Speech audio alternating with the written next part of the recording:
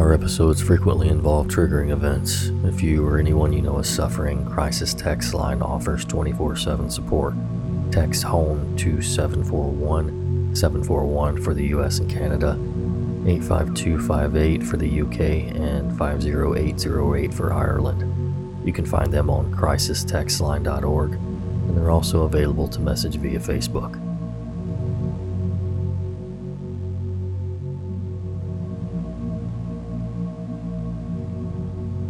Hello again, Nightmare Society. Welcome to the last episode of the year. Sad, I know. However, we will be back the first Thursday of 2021, refreshed and ready to totally creep you out. Our online campfire will still be active, and we've got about 14 bonus episodes over there at the moment. So if you're interested in checking that out, as well as supporting the podcast, go to patreon.com/Nightmare Society. That's patreon.com/Nightmare Society. A big thanks goes to our contributors for tonight's episode. User Always Angry Fox, User Annoying Tactician, and Anonymous. Now, get comfy and prepare yourself for another episode of the Nightmare Society.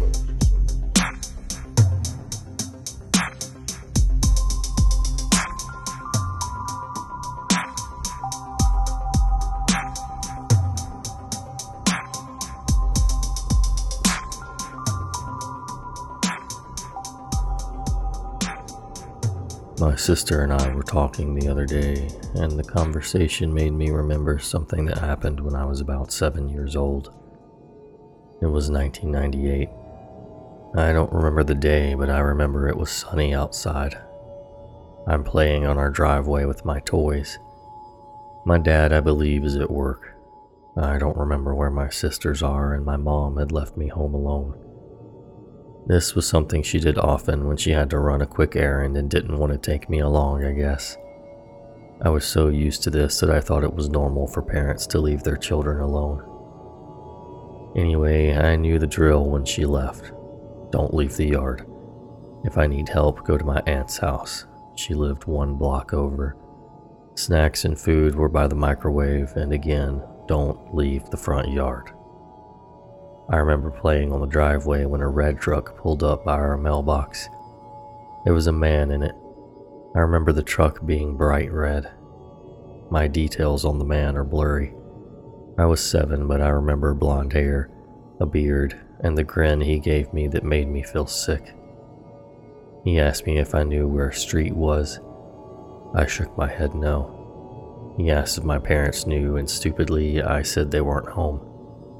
Then he left after that. Several minutes later, he circled back, showed me a map, and tried to coax me into the truck to show him the street he was looking for. I didn't move because that would be leaving the front yard. He left again and circled back around again. This time he tried asking if I could get him a phone. We only had a landline since this was before cell phones were really popular. Since it was one of those with a long cord, I could not. He got out of the truck. I don't know why, but I ran inside as fast as I could, locked the front door, and hid in my parents' closet. I could hear him knocking and our dogs in the backyard going nuts. We had 2 chows, and they did not like strangers. Mom found me when she got home. She was angry that I had left my toys in the driveway, but I told her what happened. Later on, I learned that one of my neighbors had called the police after seeing him trying to open the gate into the backyard. Thankfully, my dogs were having none of that. The man was gone by the time they came. They asked me questions about the man and the truck. I also got a long crash course on stranger danger. My parents would still leave me home alone, but I wasn't allowed to play in the front yard anymore unless someone was home and could see me. I didn't go outside at all after that unless someone was home or if they were with me. My parents pretty much made it clear that if someone snatched me, they would hurt me and I would never see them again. I was beyond scared at that idea. So, man in the truck, Let's not meet. You terrified me. I was scared you might come back every time I was alone, and this time you would get me in that red truck. You robbed me of having some trust in people as a young child, and to this day, it haunts me. So seriously, let's not meet.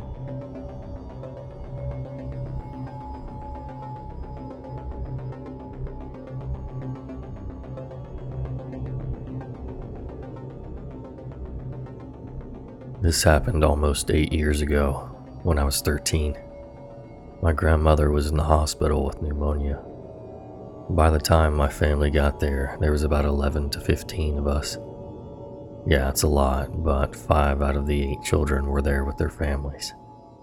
After a little while, they told us we needed to leave so they could give her some shots. At the time, we didn't know there was a waiting room on the floor, so my uncle suggested we go down to the first floor so we could sit in the ER waiting room. We had to go down on 2 separate elevators since there was so many of us. Once we got down there, we saw 2 nurses hiding behind a door. When we asked what was wrong, they said, "Nothing. You can still go in there." We walked in. It was about 2 p.m. on a Sunday. There was no one in there, and the lights were off. Yes, in retrospect, we should have just turned around and walked back out. But like all dumb people in horror movies, we didn't think anything of it. We met up with the rest of the family. That's when we noticed 2 other guys. The first man was sitting with his hands behind his back. The second one was standing behind him, holding his wrists together. The man was staring daggers right at me. After about 10 minutes of sitting and staring, a third man in a hospital security uniform came up and asked if we saw anything. Visibly confused, we said no, and they told us we needed to leave. We went back up to the 4th floor and found the waiting room. It was right next to the psych ward with a sign that said, "Stay clear. High chance of flight risks." Now you might be thinking, what's so scary about that story? A random guy was staring at a 13-year-old girl. Well, a little while later, we found out what had happened. The man sitting with his hands restrained was a junkie looking for a quick fix. He had walked in and was told that he couldn't get any drugs without a medical reason. So he pulled out a knife and stabbed the woman at the reception in the neck. Why we were allowed in the room with this man while the hospital was supposedly in lockdown, I have no clue. I also have no clue where the police were during this whole situation. This story does have kind of a happy ending for the woman at least. About 2 years ago, this incident was brought up at a family gathering. My cousin said that the woman did survive. She no longer works for the hospital and has a lot of difficulties resulting from her injury, but she was working as a secretary for a school. So, junkie who stabbed a woman and kept staring at me. Let's not meet.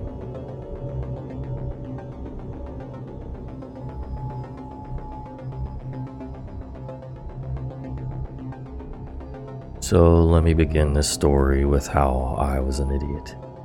Drug addicted, alcoholic, riddled with anxiety. I was dealing with some very traumatic stuff, then was abruptly taken off of benzodiazepines for some time, and even experienced a seizure. I was most definitely at my rock bottom. Due to this, I did not have the best judgment nor a good judge of character. I started hanging out with a very nasty crowd.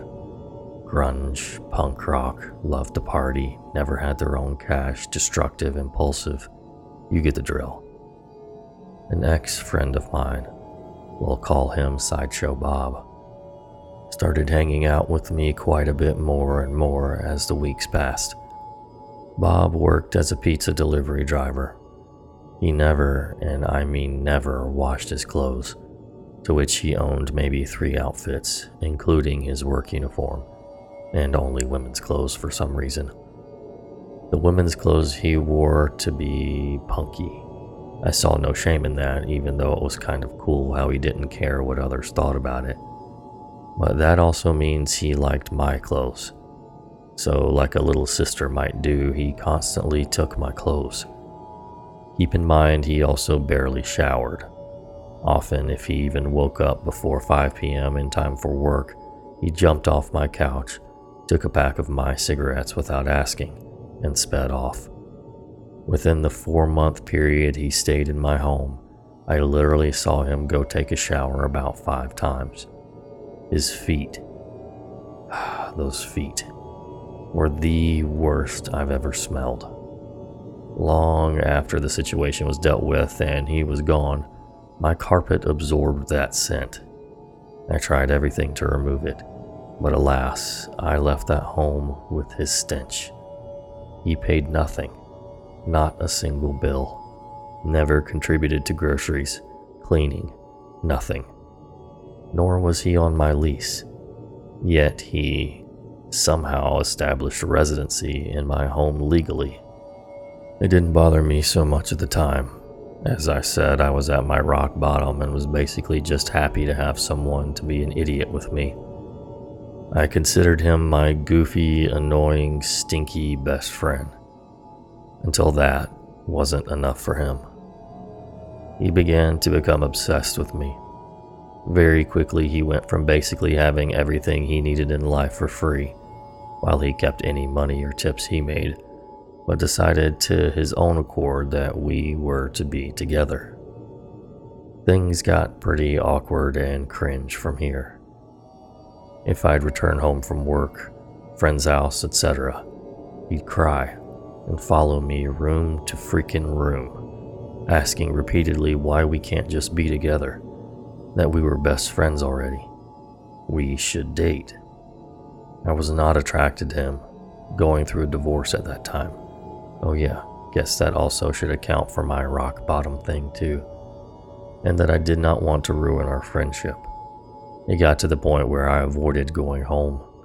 I'd stay with my mother or my friends because he'd cry and follow me, desperately trying to convince me to be with him. I'd almost often find him in my bed at this point, and he quit his job to have a better chance of seeing me. I had told him if this continued, I would no longer allow him to crash there. At one point, after avoiding him for a few days, Sideshow Bob really started to come out of his shell. He cornered me, screaming, I am sick and fucking tired of being rejected by you fucking women. It's not happening anymore. Now I was scared. I never saw him as a threatening individual before, just a goofy character. Now you might be thinking I let him on, but that is not the case. He had been a friend for years, was in my wedding, and was fully aware I had no feelings for him. But now I was genuinely afraid of him. I asked him to leave and he was no longer welcome. He refused. He said by law he was required 30 days notice to be evicted. When I spoke with the police, they understood my situation, but explained he'd either have to be evicted or I'd have to get a restraining order. I filed the restraining order, which they immediately granted me, but he chose to ignore it. Once he left my home, I locked all doors and windows. When he returned, I showed him the order, to which he replied, You stupid. I'm not leaving. I tried calling the police every time he showed up, but by the time they'd get there, he was gone. There were shoe prints on that door and cracks from all the attempts he made to force it open. It never shut correctly after those attempts, and they were never able to officially serve him. Why? Because they could never find him. I honestly believe they tried once, then gave up. I provided them with his plates, friends' addresses of where he stayed, previous employment, everything needed. I'd stayed up late at night hearing his vehicle. It was very loud and easily identified, slowly driving by my home, staring at me, day and night. I'd just be scared looking through my window, always with phone in hand, preparing. At one time, he even hid behind my front door, had a mutual friend knock, then jumped out and shoved the door open and entered. Even went as far as to message my young, underage nephew who he met maybe one time on Facebook to try and gain sympathy and convince him to get me to change my mind, crossing even more obvious boundaries. It was a living nightmare. Eventually, he moved on to his next obsession, and I was somewhat at peace. Several months later, he was on our local news for attempting to slit his ex-girlfriend's throat and beating her until she was unconscious, until a neighbor rushed over and he fled. All I could think about was how that could have been me. So, Sideshow Bob, let's never meet again.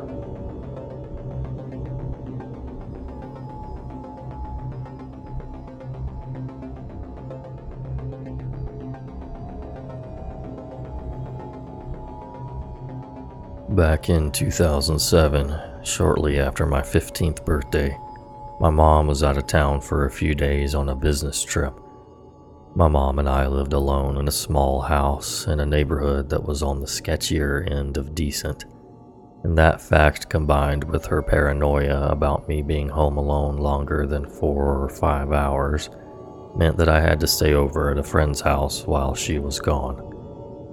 This friend's house was across the street and over one house from my own. The place my mom was going was only about 2 hours away, and I'd gotten a bug up my butt about being treated like the young woman that everyone else kept calling me. So for the week leading up to my trip, I was moaning and groaning about being old enough to take care of myself, and insisting that I could just check in with my friend's parents every now and then. But in truth, my house was pretty creepy at night, even when my mom was there with me. And I'd found out the day my mom was scheduled to leave that my friend had somehow gotten her hands on a PlayStation 3. So it didn't take me too long to get over being unfairly babysat. At around 11 on the last night I was there, we ended up back in my friend's room, screwing around with the brand new flip phone I had gotten for my birthday. Her parents had gone out hours earlier after buying us a pizza for dinner, and probably weren't going to be back for at least an hour, and we had gotten bored downstairs with her one PS3 game that we'd been playing for days already. Turns out she had the PlayStation but didn't have any money to actually buy games for it. That's how it usually goes though, huh? It was too late to call any of our friends, but I knew my mom was coming home tomorrow morning at some ungodly hour, and I knew that she had this thing about our answering machine. No matter how tired she was, no matter where she had gotten back from, if there were any messages on the answering machine, she would listen to all of them. Being the bored 15-year-olds that we were, my friend and I decided to leave a message or two for my mom to find in the morning. We called my home phone and put it on speaker, cracking up and trying to figure out what our message was going to be about. It normally took 5 rings for a call to go to the machine, but on the 3rd ring, the phone picks up and we hear, Hello? The voice sounded like it belonged to some 60-year-old guy who'd been smoking for the last 40 years of his life. But even past that, there was this menace to his voice. I can't describe it exactly, but it sounded very cold and very dangerous. The sort of voice where if you heard it on the street, you'd want to get away from the person immediately. I looked at my friend. Her eyes were huge and her face was completely pale, and I'm sure I didn't look any better. Neither of us could get it together to say anything in response. Hello? He said again. There was a pause and I tried to squeak out something along the lines of, "Who the hell are you and why are you in my house?" But then he said in a very low voice, You shouldn't have called. He slammed the phone down and the call disconnected. I immediately dropped my phone and proceeded to freak the heck out, as did my friend. She asked me if I knew who that was, and I said no. Of course I didn't know who this creepy freaking guy answering my phone at 11 o'clock at night was. We checked the call log to see if we'd accidentally called the wrong number. No. Correct number. We were so shaken up that we couldn't immediately figure out who we should call or what we should do. If we should call the cops, or call my mom, or call my friend's parents, or run around making sure all the doors and windows were locked, or what. So we ended up sprinting around my friend's house, double checking every lock we could check, while gasping out what happened to my friend's parents on the phone. They were about 15 minutes away and said they'd call 911, and her mother told us to stay in my friend's room with the door locked and all the lights on in case this guy was going from house to house. And so for 10 minutes, we were huddled in the very far corner of my friend's room, basically under her bed, jumping every time the house settled or one of our legs scraped on the carpet. You can imagine how freaked out we were when her parents rushed in and started rattling on her bedroom door, forgetting that it was locked on their orders. The cops got to my house not too long after her parents got home. To be honest, I don't really remember a lot of the specifics about what the cops were doing, mainly because I refused to set foot outside of the house, but I remember that they asked my friend and I a lot of questions. We couldn't really give them a lot of information, unfortunately. We called from my friend's room, which was in the back of her house, away from where we would have been able to see my house. And dude with a creepy smoker's voice isn't a very helpful description to go off of when looking for someone. One question they asked sticks out though, because I remember thinking that was weird for them to ask who had keys to the house. I told them only my mom and I had keys. I found out later that the reason the police asked that was because there were no signs of forced entry anywhere in the house, and that the front door was wide open when they got there. There wasn't really anything messed up and nothing was taken, but our wall-mounted corded phone was hanging off the hook, and the phone base itself was cracked like it had been smashed with something. Both my mom's room and my room also had some stuff moved around and displaced, like someone was going through our drawers and the stuff in our rooms. My mom was called and at some point during all of this managed to get home that night, very tired and very freaked out about what had happened. The cops investigated the incident but never came up with any answers. We were not doing too well financially at this point, but we still managed to move across town within a few months of this happening. For the months between that night and the day we moved, though, I slept like complete crap and had really bad nightmares. I also flat out refused to be alone in the house, even for a couple of minutes, and started getting really obsessive about checking and double checking the locks, a habit which has stuck around since this happened. And now that I've written all this out, I remember that there's one thing I haven't told anyone about all of this, mostly because at the time I thought that the whole thing might get blamed on me if I said anything. Earlier that day, I had gone back over to my house to get a notebook of mine full of writing I wanted to show my friend. Nothing was obviously wrong as far as I could tell. The front door was locked when I got to it. No signs of any tampering with it or any weirdness by the door. No noises from any part of the house. But the minute I stepped inside, something just felt off. Really off. It was really, really quiet. I was getting chills all up and down my spine and I had goosebumps all over. I tried to will myself to just get over it, to go back to my room to get the notebook. But I couldn't make myself take more than a few steps into the house. I was too creeped out. I locked the door and ran back across the street. When I got back to my friend's house, I felt like an idiot, of course. Was I really such a wimp that I couldn't walk through my house when it was empty? But looking back, well, who knows? Maybe my gut was right about something just not being right. It freaks me out even thinking about what could have happened if I had ignored it and walked further inside. I've thought back on that moment a lot too, wondering if maybe I left the door open when I left, but there's no way. I distinctly remember locking the deadlock and looking over my shoulders the whole time, because I had that burning, crawling feeling on the back of my neck you get when you're being watched. And after the creepy call, I checked and I had my keys in my backpack. So, random home intruder with a creepy voice and a very mysterious, probably very messed up motive for breaking into my house. That's not me. Ever again.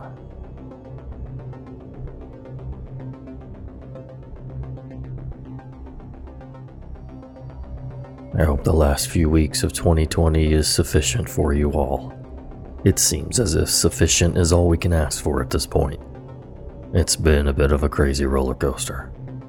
Hopefully everyone has at least a few good things they can look back on. Focus on those. Also, if you're on Instagram and you're not following the podcast, shame on you. We're trying to get to 1,000 followers by the end of the year, and we're only a few away. So go over and follow us at Nightmare Society Radio. Big thanks goes to our producers for this week's episode: Danielle, Ginger, Mike to the D, Cat OJ, Devin, Savannah, Pixel Donut, Janelle, Michelle, Diane, Joy, Josh, Shorty, Lauren, Rebecca, Araceli, Kaylani Hawaii, Obese J, KDP, Rory, Kaylee, Bradley, Christelle, Brandon, Shelby TX, Lorraine, Courtney, Chris, Heidi, Lila, Jaren, Carol, Holly, World V Bird, and our newest member, Bongra, whose name I'm sure I'm completely mispronouncing, but I'll get it eventually. If you're interested in becoming a member of the Nightmare Society Campfire Online, you can find us on patreon.com/Nightmare Society. It's a way you can show support for the podcast, or if you're interested in bonus episodes, early access, and other fun stuff, that's where all that's housed. There's a few tiers for you to choose from, starting from $1 a month. Thanks so much for listening, and until next year. Sweet.